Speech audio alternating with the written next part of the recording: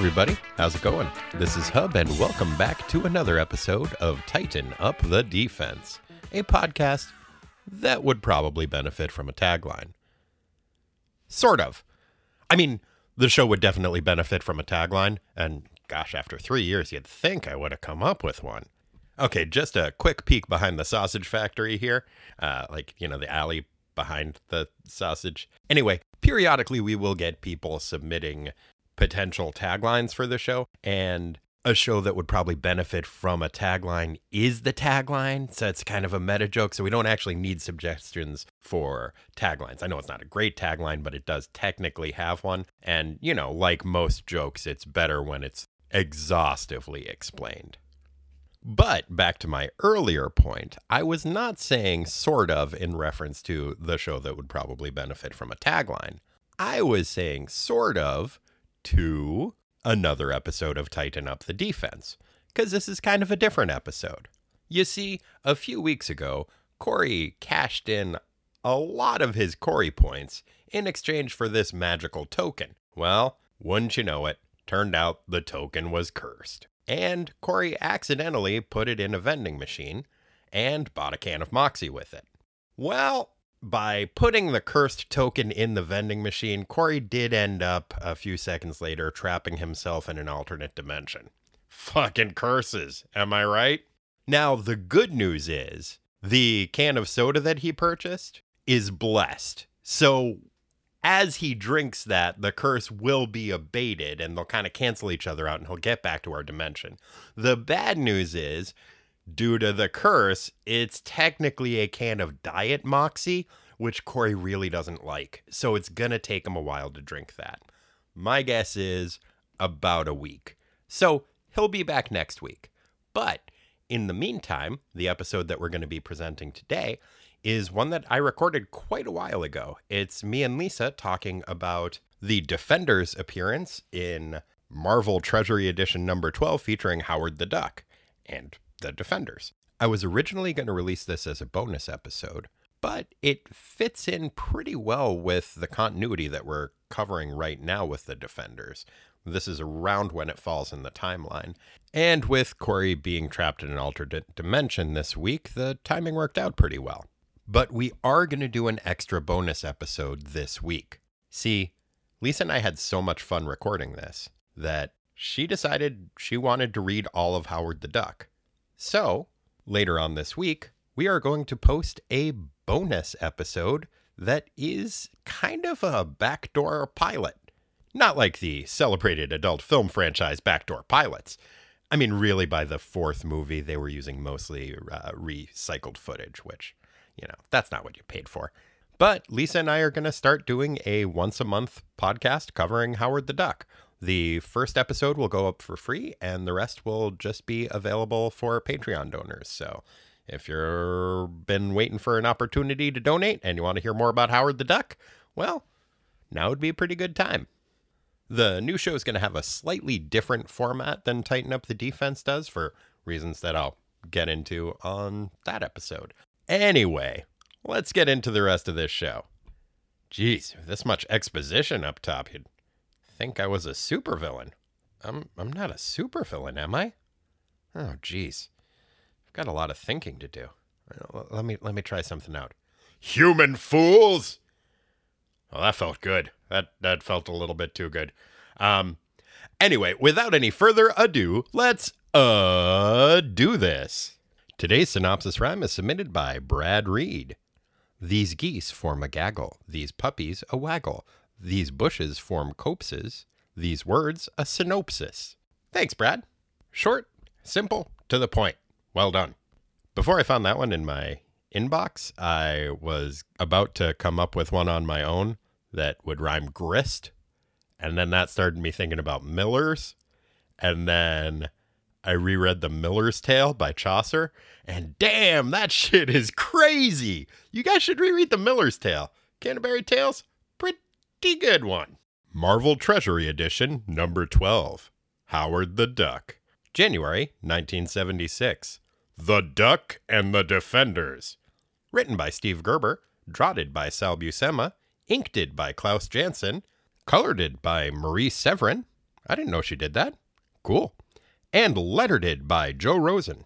Defensive lineup: Doctor Strange, Valkyrie, The Incredible Hulk, Nighthawk, and featuring Howard the Duck and Beverly Switzler. Previously in Howard the Duck. Howard the Duck, an anthropomorphic, dimensionally displaced cigar-smoking duck, had been stranded on Earth ever since he teamed up with Man-Thing, an empathic shambling mound, and Korek, a mystical barbarian who lived in a jar of peanut butter, to fight an evil wizard. Since that day, Howard's life has only gotten stranger. The world-weary waterfowl met a young artist model named Beverly Switzler during a tussle with a different wizard, and the two became fast friends, traveling companions, and possibly more than platonic pals, although due to certain social and biological complications, that last part is only hinted at. A series of misadventures led Howard stumbling into the position of presidential candidate as the nominee of the recently formed All-Night Party.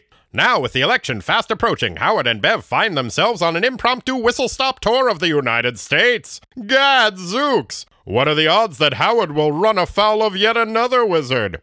Would America ever elect a candidate as ridiculous as a talking duck? And, besides Korek, the peanut butter barbarian, will our poultry protagonist meet any other Marvel heroes entrapped by common foodstuffs? Stay tuned to find out. Okay, so I don't have a calculator handy, but I would say 100%. Yes. And, well, in this issue, the Defenders get stuck in a giant magic box of shredded wheat, so I think that counts. A curiously costumed quartet of characters has convened around a campfire in Central Park. They start petulantly roasting marshmallows.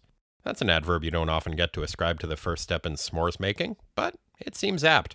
The sullen snackers take turns introducing themselves, filling in their backstories, and describing their powers. Convenient. A man wearing a yellow bodysuit with a full face mask adorned with a black star introduces himself as Black Hole. He was playing handball when a grain of dwarf star material fell from space and got lodged in his chest. Now he can create a tiny black hole in his tummy, which hoovers in any nearby stuff. It is a power he accurately self-describes as gross. Next up is what appears to be a cringeworthy caricature of a Native American with a bullseye tattooed on his bare chest. He introduces himself as Sitting Bullseye. Yeah. Turns out he's a former CIA agent who attempted to infiltrate the American Indian movement by dressing himself up as a cringeworthy caricature of a Native American. Naturally, he was immediately discovered. The group he was attempting to go all COINTELPRO on tattooed a bullseye on his chest and threw him out. Now he can't go undercover anymore. You know, unless he puts on a shirt, which I guess is something he's unwilling to do. Also, he likes to shoot arrows with those tiny suction cup tips for some reason. Then we move on to Tilly the Hun. She introduces herself as Tilly the Hun, and that's pretty much all the backstory we get for her. She's kind of a stockier, gruffer version of Valkyrie, I guess. She's got a big fur cloak and a giant morning star, which is kind of fun, and a swastika armband, which definitely isn't fun. Damn it! The Spanker is a former headmaster of an exclusive prep school who was fired for excessive corporal punishment. He wears a red spandex outfit with a yellow smiley face on the chest. He has a utility belt filled with a variety of paddles, and he likes to spank people. A lot. As soon as the crew of costumed creeps finishes their respective exposition dumps, some cops show up and tell them that they aren't allowed to have a campfire in Central Park. The villains take turn demonstrating their various powers on the police officers. Tilly bashes one with her spiky club, the Spanker spanks one, Sitting Bullseye shoots one with a novelty arrow, and then Black Star slurps up all four cops into his magic tummy. Everyone agrees that that was a pretty gross thing to do. Suddenly, a fifth villain appears, strolling out from behind some shrubbery. The newcomer is dressed in a drab brown version of Doctor Strange's getup. He introduces himself as Dr. Angst, master of mundane mysticism. He reveals that it was he who assembled the D- roster of do-batters. He opines to his new compatriots that they're all shitty at being villains because they're cheap knockoffs of better characters. But he just got a job for them that ought to finally bump them up to the B- list. Or at least the C- list. You see, someone has hired him to assassinate the presidential candidate for the all-night party. Why, if I remember the gist of the previously on segment from a few minutes ago, That's Howard the Duck! Speaking of that misplaced in the multiverse misanthropic mallard, across town, Howard and Beverly are getting thrown out of the fancy Parkside Plaza Hotel. Like, literally thrown, the way Uncle Phil used to throw DJ Jazzy Jeff out of his Bel Air mansion. Although, it's a little less impressive because Howard is significantly smaller than DJ Jazzy Jeff. It turns out that Howard and Beverly assumed the bill would be paid by the all-night party's PAC. Well, the all-night party figured that Howard would pay for it himself because he was running for president and therefore must be rich. Not an unreasonable assumption. Fortunately, Bev has some friends from high school who are now stewardesses and live in Greenwich Village. The destitute duo hop a turnstile and take the subway to the village. Seeing as how Bev is from out of town and Howard is from an alternate dimension, so, really far out of town, the two end up getting understandably disoriented. Some kid named Peter Parker, who seems strangely familiar for some reason, and his girlfriend, Mary Jane, give them some shitty directions, and after a bit of wandering around, the confused couple end up knocking on the door of what they believe to be Bev's friend's house. Howard wonders if 177A Bleecker Street is the right address, seeing as the domicile on whose doorstep they find themselves seems a bit gothic, foreboding, and magical for the residents of two Cleveland-born stewardesses. 177A Bleecker Street? Gothic, foreboding, and magical? Wait a minute! They must have accidentally arrived at the secret base of operations for the Fantastic Four! Okay, fine. It's Stephen Strange's Sanctum Sanctorum. Hooray! After a few seconds of knocking, the door is answered by billionaire Duell bird enthusiast Kyle Richmond, a.k.a. Nighthawk, decked out in his full crime-fighting regalia. Everyone involved in the door-answering situation is surprised at the results. Fortunately, Bev, Howard, and Kyle are all pretty used to seeing some weird shit, so they get over it pretty quickly. Nighthawk ushers the unexpected guests into the apartment where they are greeted by the rest of the Defenders.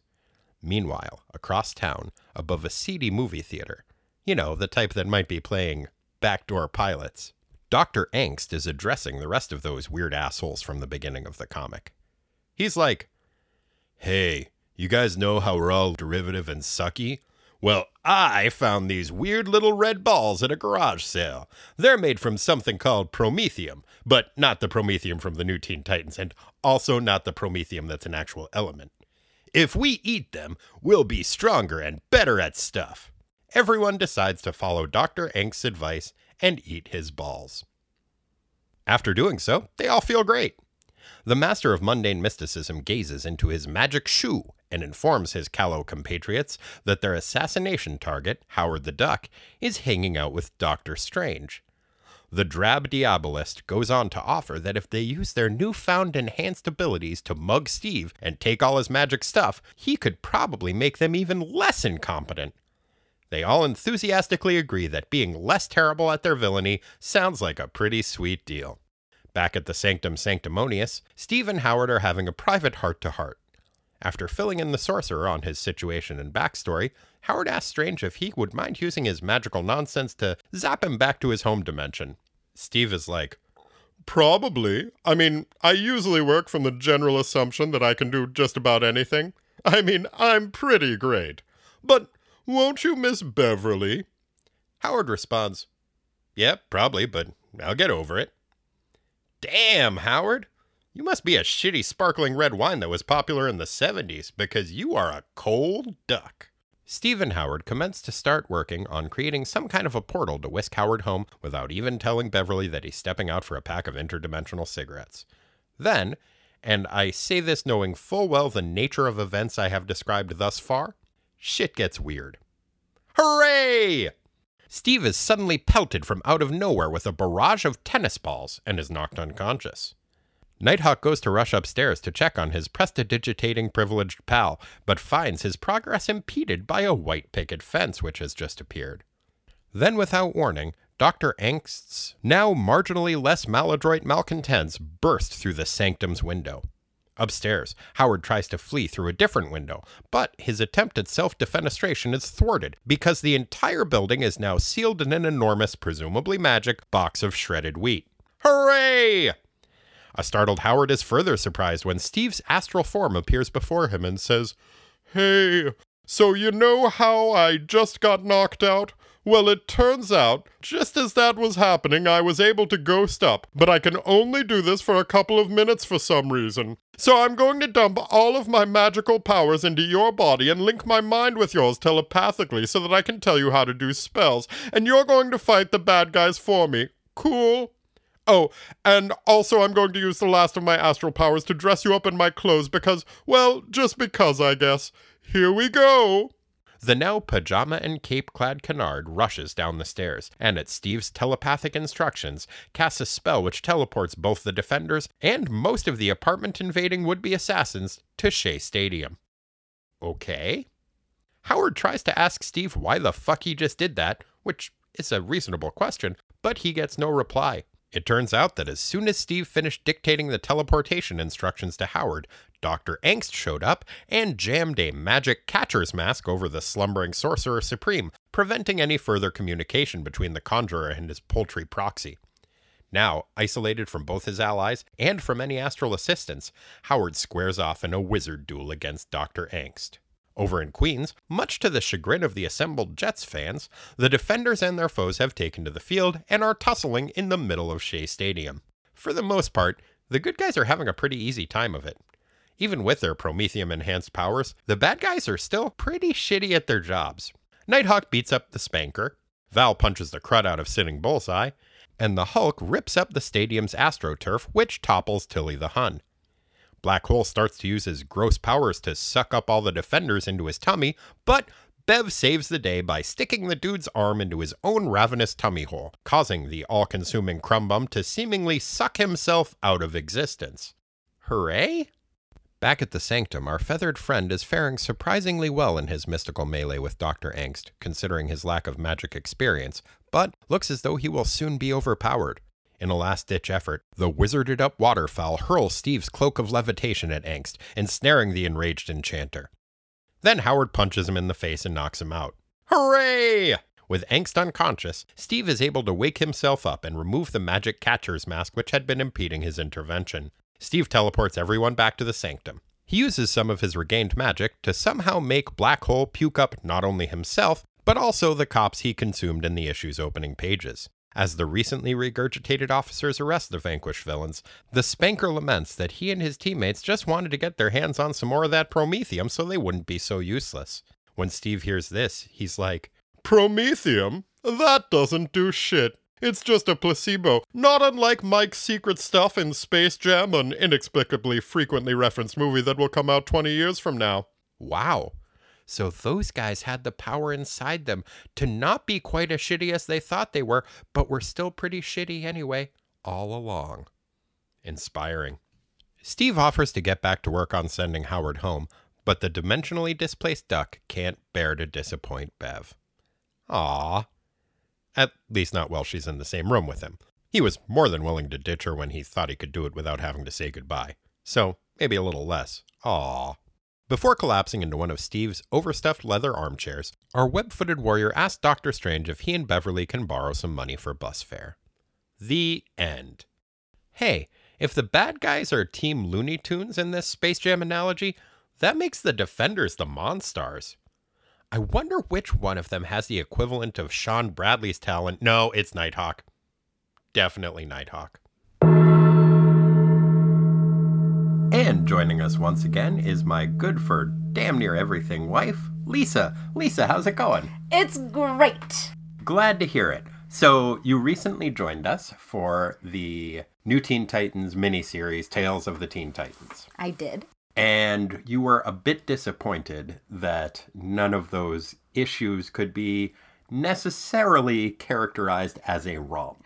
Let's say I had issues with all of the issues. Let's not say that.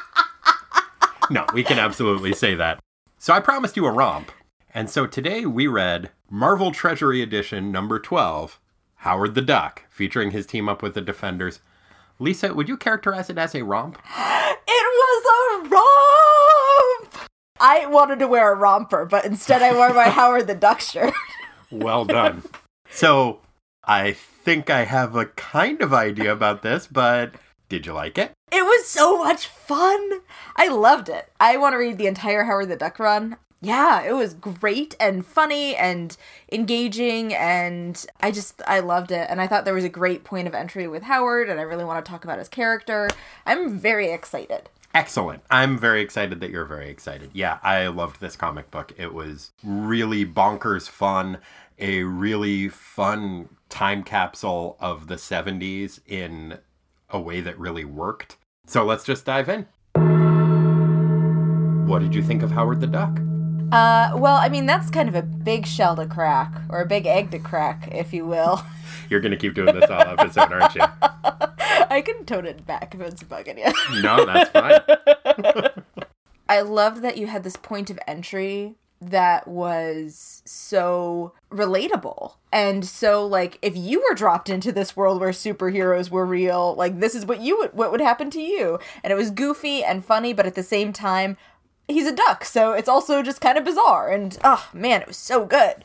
Yeah, that's one of the things I like about him best as a character, and the way that I think he works the best, is that despite the fact that he is a duck, he is almost always the most human character in any comic book that he appears in. And he's, like, thrust into these bizarre adventures, and he's like, yeah, wait, the Marvel Universe is goddamn crazy. But that it's a talking, cigar-smoking duck that is pointing this out makes it a little bit more fun, too. The other thing I really liked about him is how accepting he is of everything. He has fallen through, many universes and ended up here. And he's just like, okay, well, I guess I better not be bored. Yeah, we can definitely get into the ways he decides to stave off boredom in a little bit. Because there's some weird shit about that. But yeah, if there is a character that he reminds me of more than really any other character, it is Harvey Pekar from American Splendor. Oh my gosh, yeah. And that stuff, I think it maybe started coming out concurrently or around the same time. But just the fact that they're both these kind of curmudgeons critiquing society as they wander around Cleveland. And both have an intentionally iconoclastic viewpoint where they're eschewing both liberal paradigms and conservative paradigms. It's like the remnants of the 60s are kind of like playing out in these characters. Yeah, but one of the things about Howard is that he is definitely a flawed character and kind of a dick in a lot of ways. Like, I actually wrote down in one of my notes, Howard the Dick. He's a really fun character who is an interesting way for Steve Gerber to just kind of wax philosophical about both the Marvel Universe and the regular universe. Well, like the places that he spends his time. Yes. And it's just really interesting to bring him in dialogue with the Defenders also, because the Defenders seem, at least from my reading of it, and I haven't read the entire series the same way that you guys have, but their characters aren't quite as dynamic or quite as... They are often characterized as the dynamic Defenders. But I mean, their characterizations seem pretty set. Like, they have their set mores and values, and that's kind of what guides their being and the way they interact with the world. And with Howard, I feel like he's a little bit more malleable, and his self-interest is really the guiding factor for what he does. Yeah. So I really appreciated seeing him in dialogue with these, like, kind of stodgy people. Yeah, with superheroes, with these kind of avatars of the Marvel Universe. So let's get into the story that happens in this. We are introduced to 4 villains, and then we meet the 5th. I love the villains so much. Let's just go through them real quick. Because, yeah, I did too. And even the things that were problematic about them made sense. All right, let's just get into Sitting Bullseye. Sitting Bullseye. Sitting Bullseye is a character who is an archer. So we already know he's going to be an asshole. Is that something that you've kind of... Well, you got Speedy, you got Hawkeye, to a lesser extent, you got Green Arrow. It is kind of a comic book trope that if you shoot a bow and arrow, you're kind of a dick. I don't think it's an intentional one, but it is one that I have noticed. I think part of it is that generally if you are a superhero who shoots a bow and arrow type thing, you are working with a lesser power set, so they go out of the way to make the character seem cocky. Oh, gotcha. And then they just end up being assholes. Mm-hmm. Cocky's a hard one to pull off. Yeah, it is. You do it admirably, though. I try. I really do. But Sitting Bullseye is a ex-CIA operative who was sent to infiltrate the American Indian movement. and was immediately found out. And they tattooed a target on his chest, and then he lost his job with the CIA, and he goes around and shoots bows and arrows, but with suction cups on the ends. Mm-hmm. I loved when he was being introduced, he like started his story and just like was like, and then yeah, embittered eye, and then he gets cut off immediately. But that's such a great way to describe somebody's personality also. It is, but it also, I like that idea of a character. I like the fact that it's kind of a demonization of COINTELPRO, and that when I first saw him, I was like, oh shit, they're going to do a Native American stereotype. But they're doing a caricature of somebody who believes in Native American stereotypes, who, because he was such a racist jerk, was completely unable to do his job and thought, yeah, this is what Indians are, right? And I thought that was a really fun way to take a twist on that character. And yeah, it's just really goofy. And I love that he is a caricature of so many comic book tropes. There's the Archer character, there's the Native American stereotype.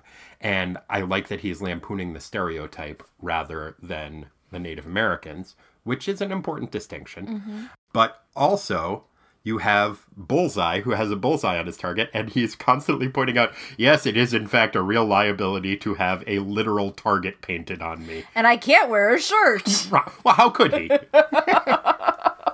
We get Tilly the Hun.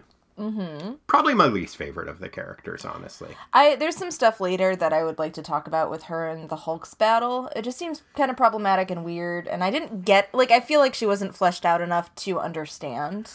I think there is, her entire introduction, when they all tell their backstories at the beginning, she just says, shut up, I'm Tilly the Hun. And then we move on to the next person. Yeah. She is a caricature of characters like Val to an extent. Yeah. But more so, there's a character named Thundra, who she is from a crazy dystopian parallel universe where women run things. Can you imagine such a thing?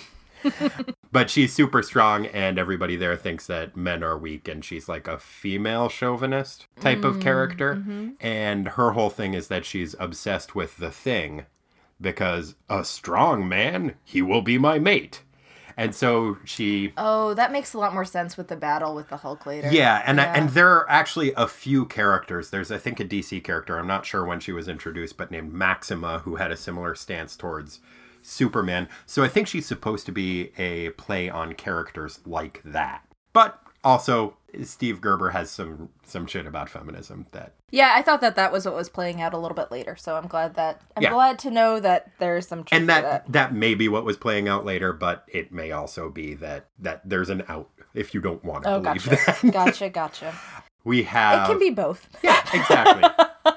We have a character named Black Hole, who... Is he supposed to be like somebody? I thought I caught like a whiff of... There's a whiff of like Silver Surfer, and then there's a bunch of different... He's just kind of... It seems familiar, but not. I can't think of a specific.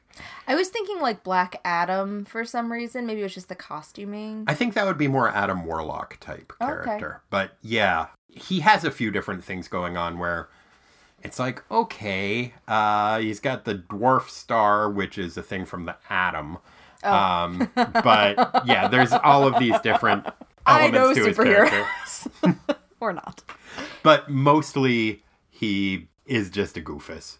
I don't know. This is the one aspect in which the art kind of maybe didn't do justice to it. Because overall, I thought the art was great. It was so good. It's Sal Buscema and inked by Klaus Janson. And I want to talk about that more later. But it's really good. But he always describes his talent as being, or his power as being incredibly gross. And it kind of is, but it doesn't come across as super gross that he can just like create a black hole in his stomach. Yes, he is ingesting people, but like it's not like he's actually opening his mouth and eating them. Mm-hmm. And so he describes it many times, and everyone describes it as being totally disgusting, but it doesn't really come across that way. Mm-hmm. I didn't think. I don't know what's happening when they're inside of him, though. Yeah, maybe they are being digested. It doesn't seem like they are, because they do. Steve just kind of like forces him to upchuck everybody out of his chest at the end of the issue. But then we get to my second favorite character, the Spanker. The Spanker. Man, I was like into it, but also a little confused, which I think is kind of what that is. I think he is pretty much a straight up parody of the Punisher. Oh my gosh! And that's why he's got, instead of a skull on his He has chest, a he's got a smiley face. And he carries a paddle and then has a toy gun that he carries around. And yeah, he's a former headmaster who was fired for spanking his pupils too much. But yeah, he cracked me up. His character was so funny, and the stuff that he said about learning from the liberal parents of his students. Yeah. Like, he was just great. Yeah, he was terrific. And then we get my absolute favorite character, Dr. Angst, master of the mundane.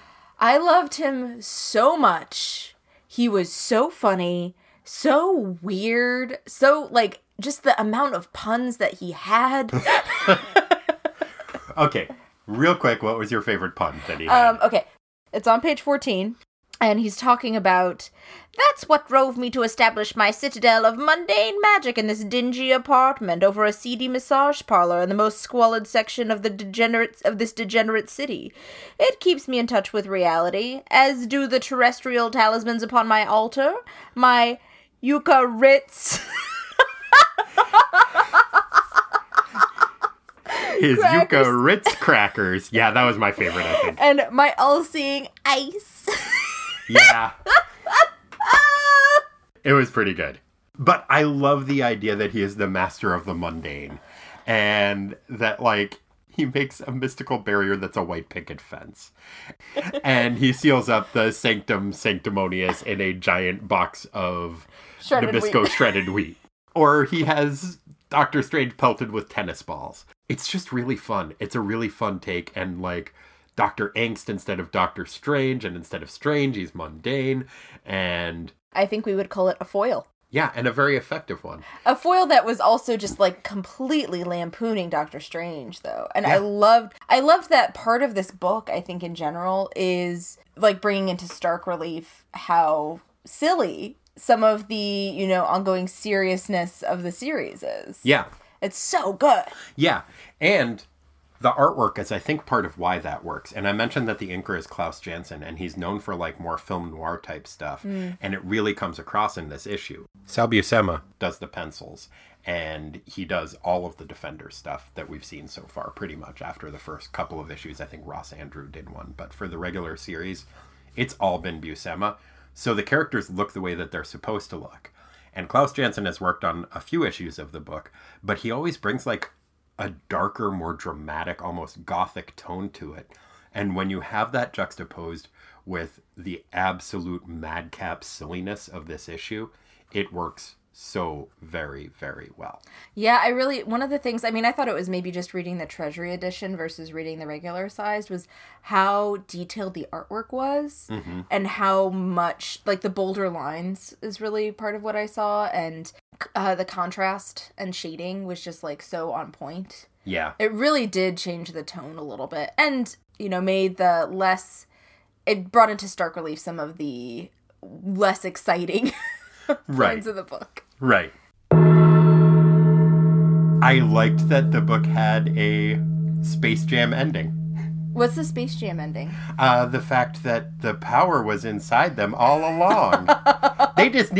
There was nothing magic about Mike's special stuff. But Space Jam for the bad guys. Yeah. They were really Monstars from the beginning.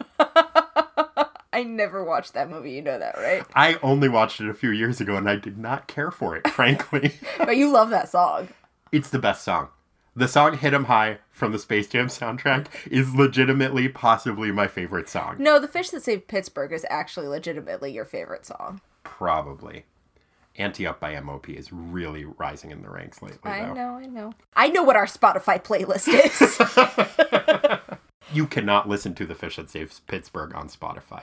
It is not Spotify, available. you're now publicly available. Please fix this problem. Yeah, The Fish That Saved Pittsburgh is a wonderful song.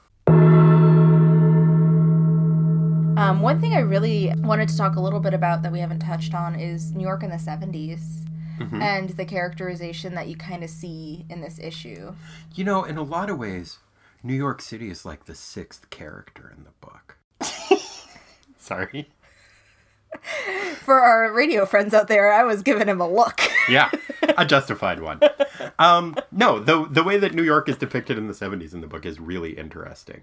And I actually haven't spent that much time in New York. What were your specific thoughts on it? Well, actually, that's when both my parents are from New York, and that's when they lived there. So, my thoughts were like, wow. And I movies like The Warriors and kind of having some sort of sense of what life was like there then.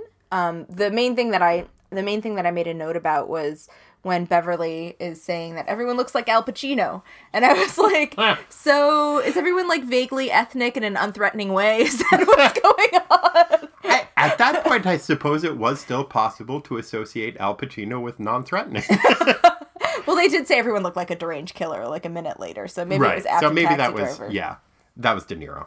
Oh, what was Scarface? Was that Al Pacino? No, Scarface was Al Pacino. It didn't come out until the 80s. Yeah. The Godfather is probably his biggest role. What's that movie about? I don't know. Parenting, I guess. It's probably about religion, mostly. Yeah, religion and parenting, mostly. Dog Day Afternoon. Oh, I loved that movie. That was great. Yeah, I don't know if that was out. This came out in January of 76, so I'm a little bit rusty on what happened exactly when in the 70s.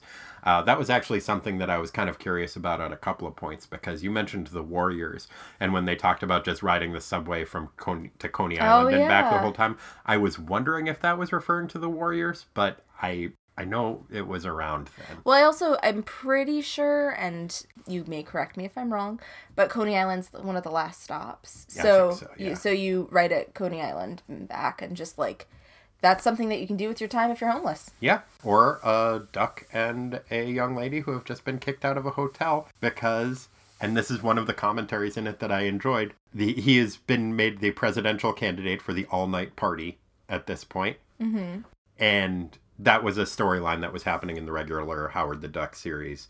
And there were actually a pretty popular Howard the Duck for President t-shirts and buttons that were being circulated at the time. I want one. Do you want one? Yeah, of course I do. Let's do it. Okay. But it gave Steve Gerber a chance to lampoon politics as they were happening.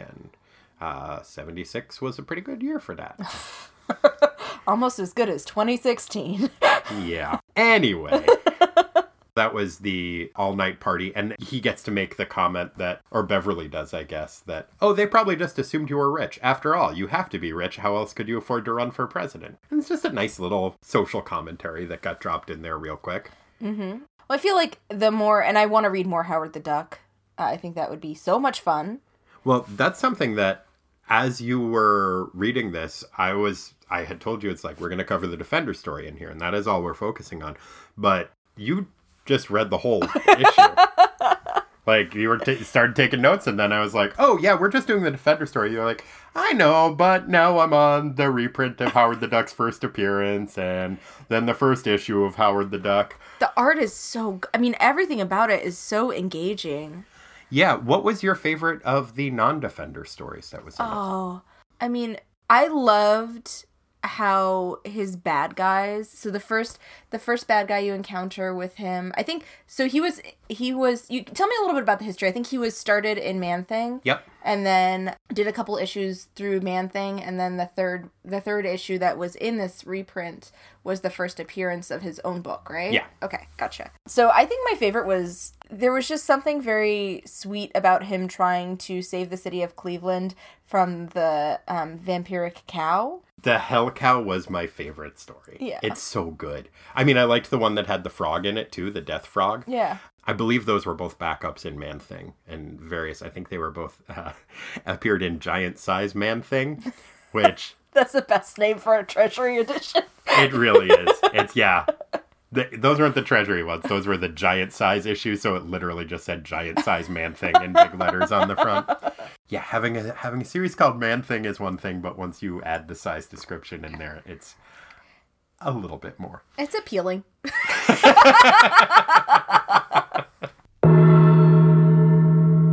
But yeah, the Hell Cow story, it's a cow that was bitten by Dracula years ago and then became a vampire and killed farmers. Because she was such good friends with her farmer friend in Sweden. That he couldn't stand to eat her after she had been drained, so she was buried and then she rose from the dead. Bessie. Bessie, the Swedish cow, who became Hell Cow. She had such a sad story. But such a beautiful cape.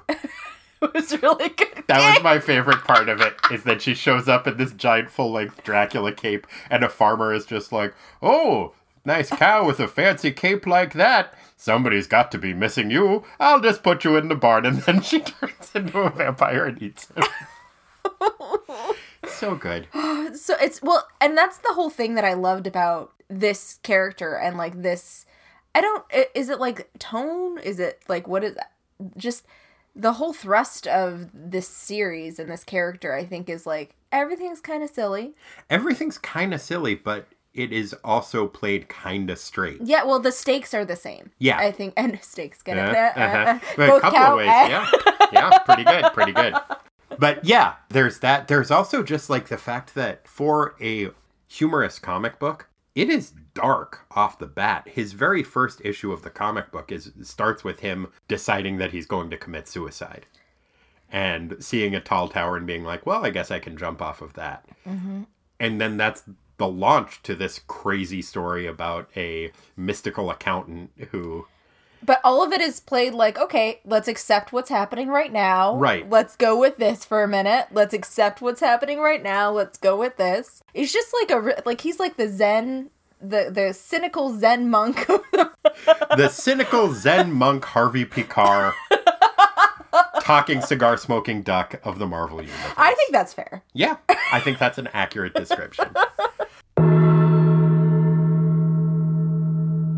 Do you want to get onto the minutia now, or is there anything else you want to discuss before we do? I'm sure other issues will come up as we go through it. I want to read more, so we'll do that. Okay.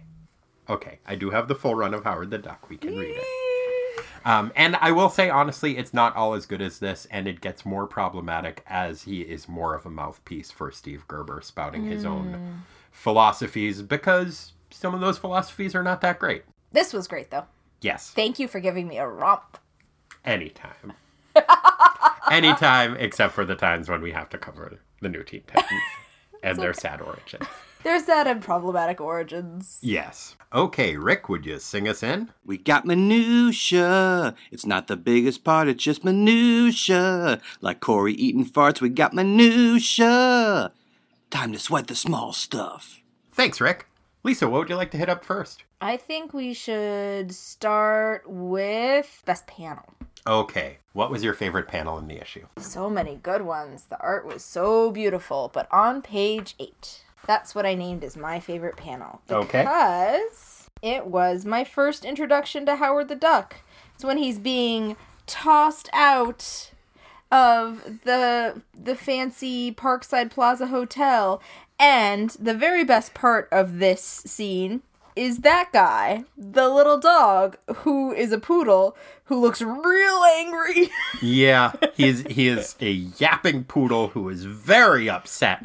It seems as though the poodle is upset that such riffraff as Howard the Duck was ever allowed into the Parkside Plaza Hotel. But yeah, no, it's a really nice depiction of the dog. There's a lot going on in the scene that's great. He and Bev are literally being thrown out of the revolving door, like perhaps one of the hotel employees is Uncle Phil from The Fresh Prince. Because, yeah, they are being straight up DJ Jazzy Jeffed out the door. And it is a really nice scene. Well done. So I had a couple to choose from. I decided to go with some of the smaller moments in the issue. There is one on page 20, which we discussed briefly, where the entire Sanctum Sanctimonious has been encased in an enormous box of shredded wheat, and it's just great. They are stuck in a mystical cardboard box. It's just really funny, and it's a well-drawn box of shredded wheat, and it really cracked me up. In part because you can see on the side of the box it says spoon size. But my absolute favorite panel is a very small moment that is on page 4, and it is Black Hole trying to put a marshmallow in his mouth and realizing that he doesn't have a mouth and just jamming a toasted marshmallow into the front of his face mask and then looking at it in dismay. It really cracks me up. I love that the way that the mundane supervillains get together is around a marshmallow roast in Central Park. And that proves to be their undoing to an extent because the cops show up and are like, hey, guys, you can't do that. But then it's okay because the black hole uses his gross power to suck them all into his chest. Mm-hmm. You wanted to move on to best words? I need to know... I know how I think something is said. Mm-hmm. And I'm going to perform that for you. But I would also like to know how you think something is said. Okay. So I think the best words, because I am newly enamored of Howard the Duck. Yes. Are... Yes. I think that is an accurate rendition of the word. I see it as kind of a Lucy Ricardo crying type of thing. Can you demonstrate that? Wah! I mean, hers is more of a wah. But yeah, I see Howard the Duck as being a wah. Oh, because he's also a duck. Yes.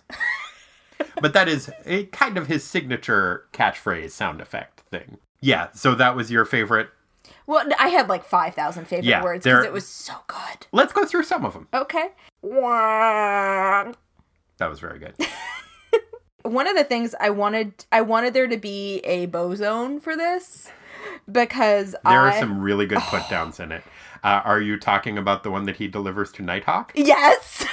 That was really, really good. He does a couple of zingers on Nighthawk. Well, I mean, it's so easy. Let's just take a look at those. Well, I think Howard the Duck also feels about some of the Defenders the way that I feel about them. And it seems as though Steve Gerber does, too. Yeah. He takes Steve to task for being so Steve. And Steve is written at like Steve turned up to 11 in this, which I also just love. But yeah, when Howard the Duck first shows up at the door of the sanctum, Nighthawk answers the door and says, You're a duck. And Howard's response is, chortle. No offense, pal, but you're hardly in a position to criticize. And then he goes on to describe him as, don't think I'm scared, Buster, by you. He's talking to Doctor Strange. The green guy, or the sword lady, or that wacko with a case of feather envy. Which, in all fairness, that might actually be Nighthawk's entire problem. It could be. Or his secret origin. Feather envy. I enjoyed both of those. I really loved, you already delivered the speech involving the Euchre Ritz. Gosh. The Euchre Ritz crackers. So very nice. I really loved the interplay that I mentioned already between Stephen Strange and Howard the Duck when he is being given the tour. And I said Steve was being turned up to 11. He said he needed to talk to Howard for a second. And then he just starts giving him a tour of here are all of the nice things that I have. And these are pre-Diluvian sculptures culled from... And Howard interrupts and says, not to interrupt, Doc, but for a sorcerer, you're sort of loose-tongued, aren't you? Most guys in your profession are pretty secretive, unless they want something. True? I like that characterization of Howard and of Steve. Howard's whole thing is that he's very much an everyman, or an every duck, but his superpower is almost his keen observations about the human condition. Mm-hmm, mm-hmm. Well, I think that and pragmatism. Yeah, I think that the reason that he's such a wonderful character is he is both relatable, but also obviously there's something wrong. Obviously he doesn't fit in, so people reading comic books might appreciate that. I think that there is something about kind of feeling othered in yourself that he really depicts well, and like visually and, through his characterization. I think it's beautiful. Yeah, and what would happen if a real person, how would they react to being in the Marvel Universe? Mm-hmm. And that real person happens to be... a duck. A duck that looks... At this point, you mentioned that you were wearing a Howard the Duck shirt. In your Howard the Duck shirt, he's drawn the way he started being drawn in the late 70s, early 80s. Really almost around when the movie came out. Before then, he looked so much more like Donald Duck, and he was supposed to look like Donald Duck. And then I think there were perhaps some concerns. I don't know if they actually got brought up by Disney. I suspect that they did as Howard grew more popular. Mm-hmm. But he's a very, very Donald Duck looking character, and I like him a lot. I do have some more favorite words. Okay, let's get at them. Did you finish your favorite words? Sort of. As you said, there were so many. I think my absolute favorites were the put-downs of Nighthawk, but there's one more I want to get to. Let's get into yours first. So on page 27, we're going through the battle with the... What's his name again? Dr. Angst, Master of the Mundane. Dr. Angst, Master of the Mundane. And he says, I can whisk away the web with the broom of Wazoom, the most banal spell of all. I love the broom of Wazoom. The broom of Wazoom's really fun. It is, I believe, supposed to be a reference to Doctor Strange's frequently used spell, the Wand of Watoomb. And yeah, he is a great parody of Doctor Strange and a great inverse of Doctor Strange. And then I have one more on this page. Howard has successfully trapped Dr. Angst. And he is, like, trapped in the cape. And Howard the Duck is ready to, end it all. And he says, just you keep floating right there while I deliver the punchline. Oh! Yep. And then he delivers some two-fisted justice. Or a punch. Yes, a punch. We referenced it very briefly, but when the spanker is fighting the cops who show up to bust them, he says, I learned also from the lily-livered liberal parents of my students. I learned that if justice is to triumph, a man must sometimes take the law into his own hands and over his knee. And then he spanks a cop.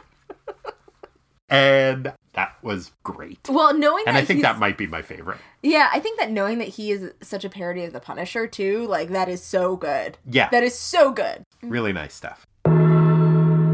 Let's go to sartorially speaking, which, speaking of sections that there's a lot to talk about, a lot of fashion to comment on in this issue. Really? I found that there was. Okay, well, let's start with you then, because I didn't find very much that I was like, ooh. Well, my absolute favorite is, of course, on the back cover of the issue, the Hulk has a patch sewn on to his unintentional jorts that says, "Get down, America," which I believe is the slogan for the all-night party and Howard the Duck's campaign slogan. But I loved a big yellow patch sewn onto the butt of the Hulk's trunks.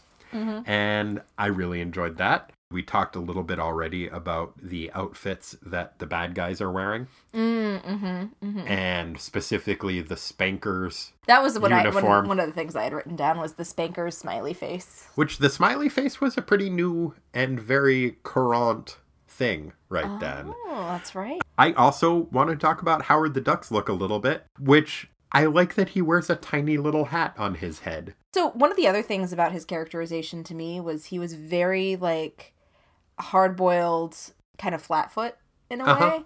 Like, especially reading the later stories. I was like, oh, this is kind of like reading something or watching a movie or reading one like of those... a Dashiell Hammett type thing. Yeah. Like, just totally 30s, I'm tough. Yeah, he had kind of a Mike Hammer almost aspect to him that I enjoyed. Mostly you liked his hat, though. Yeah, mostly I liked that he had a little tiny hat. Oh, says that little hat. And it must be especially small because he's like 3 feet tall and he's got a pretty small head. So to have a hat that's that small on him would have been so much easier for him to get a regular hat. But I thought it was a pretty good look. Well, he also probably is, like, very mindful of his appearance being a presidential candidate. Indeed. Indeed. I think my favorite outfit in the entire thing, though, was Dr. Angst. His outfit, which was a all-brown version of Doctor Strange's outfit with no patterns on it or anything. And then his belt was a rope. Just like to try to make it as drab as possible, a version of Doctor Strange's outfit, I think was just such a smart choice. And I really, really liked it. He was the best character, I think. I mean, aside from Howard. Howard was great. Yes, I loved that. In terms of style of the times, on page 8, along with my favorite panel, I loved the rich old lady in the kind of mini skirt with her dog that matched her fur. I thought that was just a really nice detail. Really thoughtfully done. It was also, I liked that they threw in a Spider-Man cameo. Yeah! But just like out of uniform. both of the Spider-Man cameos, the one in this and the one that was so cynically but intentionally cynically used in the Howard the Duck first issue, where I think on the cover of it they have a tiny little figure of Spider-Man and was like, in this gratuitous cameo by Spider-Man. Because both of them kind of were, but I also like that it really does set the like, nope, this is New York in the Marvel Universe in 1976. Yeah. This is a real Marvel comic that this is happening. Yeah. This is real, guys. Come on. This is canonical. Was there any other fashion you wanted to talk about? No, not really. I mean, if we're going through the whole issue, then definitely Hellcow's cape. And and there's more to talk about with Bev's initial outfit, but Hellcow's cape, I think, is a fair place to stop. I also think that Bev's boobs are very pointy. That's it. Mm-hmm. I mean, that was kind of like the style of the times. It was the style of the times to have pointy boobs. Dude, it totally was, though. You can get bras nowadays that make your boobs pointier. Maybe I will. What was your favorite sound effect in the issue? This was the one that I had the easiest time choosing. There was a clear front runner. There were a ton of really good ones. What was your favorite? Okay, I have two. Okay, go for it. What was that? More of a Wookiee sound. Oh, the noise that Howard the Duck makes? Yeah, also, thaka thaka thaka. Thaka thaka thaka was my favorite. Oh, was it really? Of Steve getting pelted with tennis balls. You look so joyful right now. Because it reminded me of him just being pelted with tennis balls, and also then later that he was kept out of the fight by having a mystical catcher's mitt placed over his face. It's very funny. It was very good. It also reminded me of another weird comic book moment that's from a very different comic book that was called Beowulf, which was a comic book that was played not at all for laughs, and this was a moment of levity that I think they thought no one would notice. But there was a character in it who made a spell that I believe summoned Grendel or did something like that. But there was a sorceress. It was set back in Beowulf times, so like whenever they used Middle English. Mm-hmm. But there was a character whose spell was mystically intoning the words, "Tennis anyone?" but spelled backwards. Oh, no. I was like, I'm going to read that shit backwards. Like, send it, or whatever. It's like, yeah, of course I'm reading that backwards. And it reminded me of that. And I was like, that was a really fun time back in the terrible comic book Beowulf #3. I love you. Somebody's got to. Yeah, that was my favorite sound effect. Mm-hmm. Thaka, thaka, thaka. Thaka, thaka, thaka. Okay, now we're getting down to the nit and the grit of the situation. What character just had to be a sucker? Who had to act contrary to their previously established character or motivation in a way that furthered the plot? Much like the Fat Boys in the movie Crush Groove. Who just had to be a sucker? Probably the Hulk. Yeah? How was the Hulk a sucker in this issue? He didn't beat up Tilly the Hun. Yes. Ideas of chivalry are perhaps not the thing that one would initially associate with the Hulk. Yeah, I mean, like, I know he has a sweetness to him, but I also think that it wouldn't necessarily matter that it was a lady who was punching him. If somebody's hitting him, he will hit back, because he is a rage monster. Yeah. I mean, come on. Yeah. I did like that he just looked really confused and upset by the situation. But yeah, I think that's fair. I enjoyed that, although she was also saying, like, and then if you defeat me, then we're going to get married. And he's like, well, I don't want either of these things to happen. What's happening? And I can identify with that. Oh, sorry. No, baby. I didn't defeat you in battle. That's not how we became engaged. Is it? Do I not remember defeating you in battle? You're very wiry. I don't think I would be able to. I decided to go with Nighthawk because he was pretty cool in this issue. Like, he went and answered the door for Wong. That's not behavior that's not something I would associate with Kyle. And then he had kind of a sense of humor about himself throughout. When Howard was making fun of him, he took it with aplomb. He was kind of charming when he saw that it was Howard the Duck at the door. He was like, Steve, it's probably for you. And he was very clever and pragmatic in when Black Hole had been reduced to a giant hole. He was just like, Bev, you probably shouldn't touch that. We deal with a bunch of weird stuff, and this seems like one of the weird stuff that we deal with. So, maybe just let us handle this part. But, like, not in a dickish way. He didn't sexually harass anybody in this whole episode. And there was a new female character who he met for the first time. So, just didn't seem like Kyle. You're very wise to the ways of the comic book. Thank you. Who was the best defender? And who was the worst offender? Which one do you want to start with? I think my worst offender was the Hulk. Okay. Again, for that same reason, he should have done something. Except that he did. Like, it was he who pulled up the AstroTurf and then ended up kind of defeating everybody. Okay, fine. At least momentarily. Who was your worst offender? I decided to go with Steve. Oh, why? He got KO'd pretty early on, and we have seen that when he's in astral form, he can still do most of his magic, but instead he just kind of deferred. He wasn't conscious, but he could still send out his conscious form. I know they tried to explain it. It just seemed like garbage. And the other thing, and this is not so out of character for him, but his lack of understanding where Howard had asked him to send him back to his own universe without letting anybody know about it. He's like, this is private, I need to talk to you about it. And then at the end, Howard's like, so can you send me back? And Steve is like, yeah, sure, but let me first gather everyone here into the same room. He said that? I'm paraphrasing very slightly, but wah! Nope. Sorry. No dice. Just get me out of this smock and send me home. Oh, I recall. And then Steve goes, in a moment after I recall our comrades, whom I sense have also met with success this day. So he knows that they're not in any danger. He knows that they were successful, and he still does that, which, I mean, it's almost a sucka moment, I guess, because it does further things. It allows Howard to stay in this dimension because he doesn't want to hurt Bev's feelings to her face. He just wanted to run out for a quart of milk and never come back, which that's something that Does it irk you? A little bit. I considered Howard for that, but he actually did a really good job of thwarting the master of the mundane with his unique blend of pragmatism and borrowed sorceress might.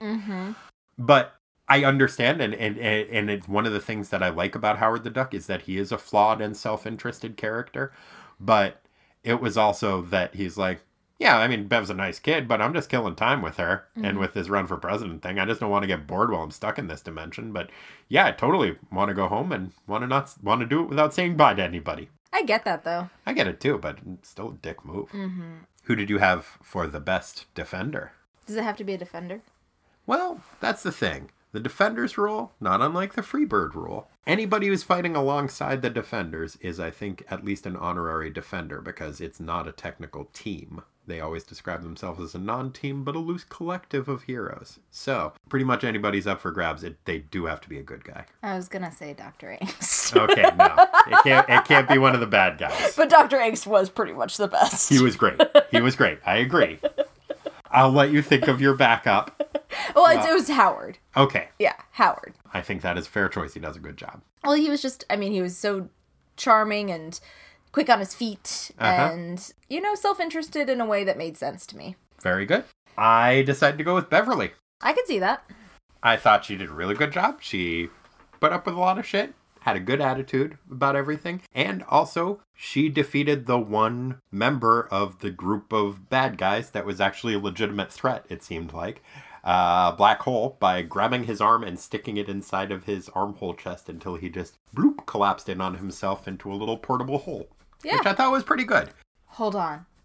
Do you think they got the idea of the holes from that seminal Beatles movie, The Yellow Submarine? Possibly. I love that. Okay. I've never seen The Yellow Submarine. Really? No. The Blue Meanie scared the shit out of me when I was a kid, like nightmares. I'm sorry. It's okay. My parents should not have shown that to a 5-year-old. You're talking to a guy who watched Videodrome when he was 10. Oh, did you want to watch that or something recently? Yeah, I think I'm going to have to for another podcast that I'm going to be a guest on.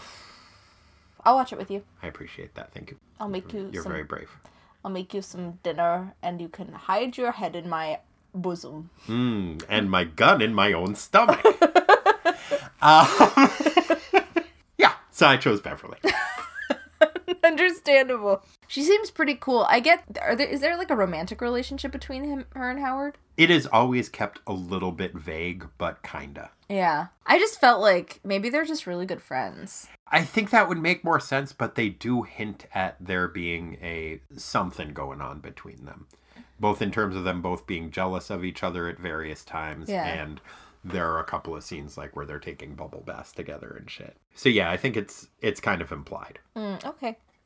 But it's also left a little bit vague, so we will see. Well, shit, is that all of the categories? That is it. Except for Wong Walks on the Beach. So, in the year of our Lord, 1976, and the month of our Lord, January, how did Wong spend his Wong Walks on the Beach? What was he up to? Well, you know Wong has spent a long time around the mystic arts. A long time around the mystic arts. I did indeed know that. So, in this time, he's developed a kind of quaint hobby. Oh, yeah? What's that? Yeah, he's an amateur ghost hunter. I don't know if you knew that. I was unaware. Yeah. He's been kind of puttering around the world of, ghost hunting. And it was pretty, I don't really know very much about it, but Wong does. Oh, yeah. And it felt pretty nascent to me in the 1970s. But in late January of 1976, he was well known in amateur circles, and he was tapped. Oh, yes? Yeah, he was tapped to investigate a seemingly run-of-the-mill haunting in Long Island. Oh. Amityville, Long Island. Amityville? Because in January of 76, the people who purchased, I think their name is the Lucases. They purchased the Amityville house that was later made into films and books. Of the Amityville horror? Of the Amityville horror. And they had moved out. Like, they jetted in mid-January 1976. And they called Wong in to investigate. Yeah. Well, I mean, he kind of knew. He had dabbled. And, he knew a little bit more about the multi-dimension part of it. Sure. So he was part of a little cadre who got in there and sussed things out for a preliminary investigation. Very nice. I'm pretty proud of that one. As well you should be. Well, that may have been one of Wong's hobbies that he had picked up over the years through his associations with the mystical arts. Another one was that he had developed a bit of a taste for a certain strong Jamaican incense, which was referenced in previous issues. And he would occasionally like to partake of this strong Jamaican incense and watch some television. One of his favorite things to do, after partaking, was to kind of just zone out on the NBC Peacock when it showed up on the screen. Be like, what's that bird thinking? What's his deal? But in January of 1976, NBC decided to change their logo from the iconic peacock to this weird N made out of parallelograms. And Wong was like, what the fuck? No, you know what? I'm switching channels over to ABC, which he did, and then watched the premiere issue of Laverne and Shirley, which he really enjoyed. That song is a great song. It's a very good song, and he also ended up watching the premiere episode of The Bionic Woman. Oh. So, overall, he wasn't that upset, but he was relieved several years later when they brought back his peacock friend to the NBC family in 1979. And that was how Wong spent his metaphoric Wong walk on the beach. That was January of 1976. Very nice. It was. And this was very nice. Thank you so much for joining us, Lisa. Oh, this was a lovely time. It was my extreme pleasure, and I love Howard the Duck. Glad to hear it. Right now. I might eventually not like him as much, but that's okay. You never know. Relationships change. It's true. They do. They evolve over time. But our relationship with you will never change from one of love and admiration, dear listeners. Thank you so much for joining us. If you would like to get in touch with us, you can do so at ttwasteland@gmail.com. If you would like to leave us a review on iTunes or Stitcher or Google Play. Podcatchers. All the podcatchers. Any of your podcatchers. Well, we'd sure appreciate that. And, just, tell a friend or whatever. We're also up on Facebook. We're on Twitter at ttwasteland_. And we're all up in the internets. In all of its nooks and internet crannies. Yeah, and if you would like to donate some money, you can do so at patreon.com/ttwasteland. I know that I would really appreciate that. Yeah, thanks for joining us, and we will be back soonish. Hey, listeners, this is Present Day Hub. Boy, past time Lisa and Hub sure did say some things, didn't they? That was fun. But one of the things that Past Time Hub should have said, but forgot to, and so now Present Time Hub is having to put right that which once went wrong, is that if you would like to learn more about Howard the Duck, visit your local library. And also, check out friend of the show Osvaldo Oyola's page, The Middle Spaces, where he has a series of posts called If It Was Like a Duck, in which he compares the old Steve Gerber Howard the Duck series to the newer Chip Zdarsky series. It's a great read, and if you're interested in Howard the Duck, you should definitely check it out. And then go on and read the rest of the stuff on the page, because it's all pretty dang good. Also, stay tuned later this week. We're going to drop in this feed the first episode of me and Lisa's new Howard the Duck podcast that is called What the Duck, a podcast most foul. We're going to be doing an episode of that every month. The first one's going to be free, like we're drug dealers. But then after that, once you're hooked on our podcast scag, then it's going to be only available for Patreon donors. So if you'd like to hear more of it, then maybe drop us some money on Patreon. If not, just continue listening to the free Tighten Up the Defense show that is going to continue coming out every week. So I think that's all the housekeeping stuff. Stay tuned. I'll talk to you later this week. Thanks, guys. Why don't you take it from here, Past Hub and Lisa? Goodbye. Bye. Wow.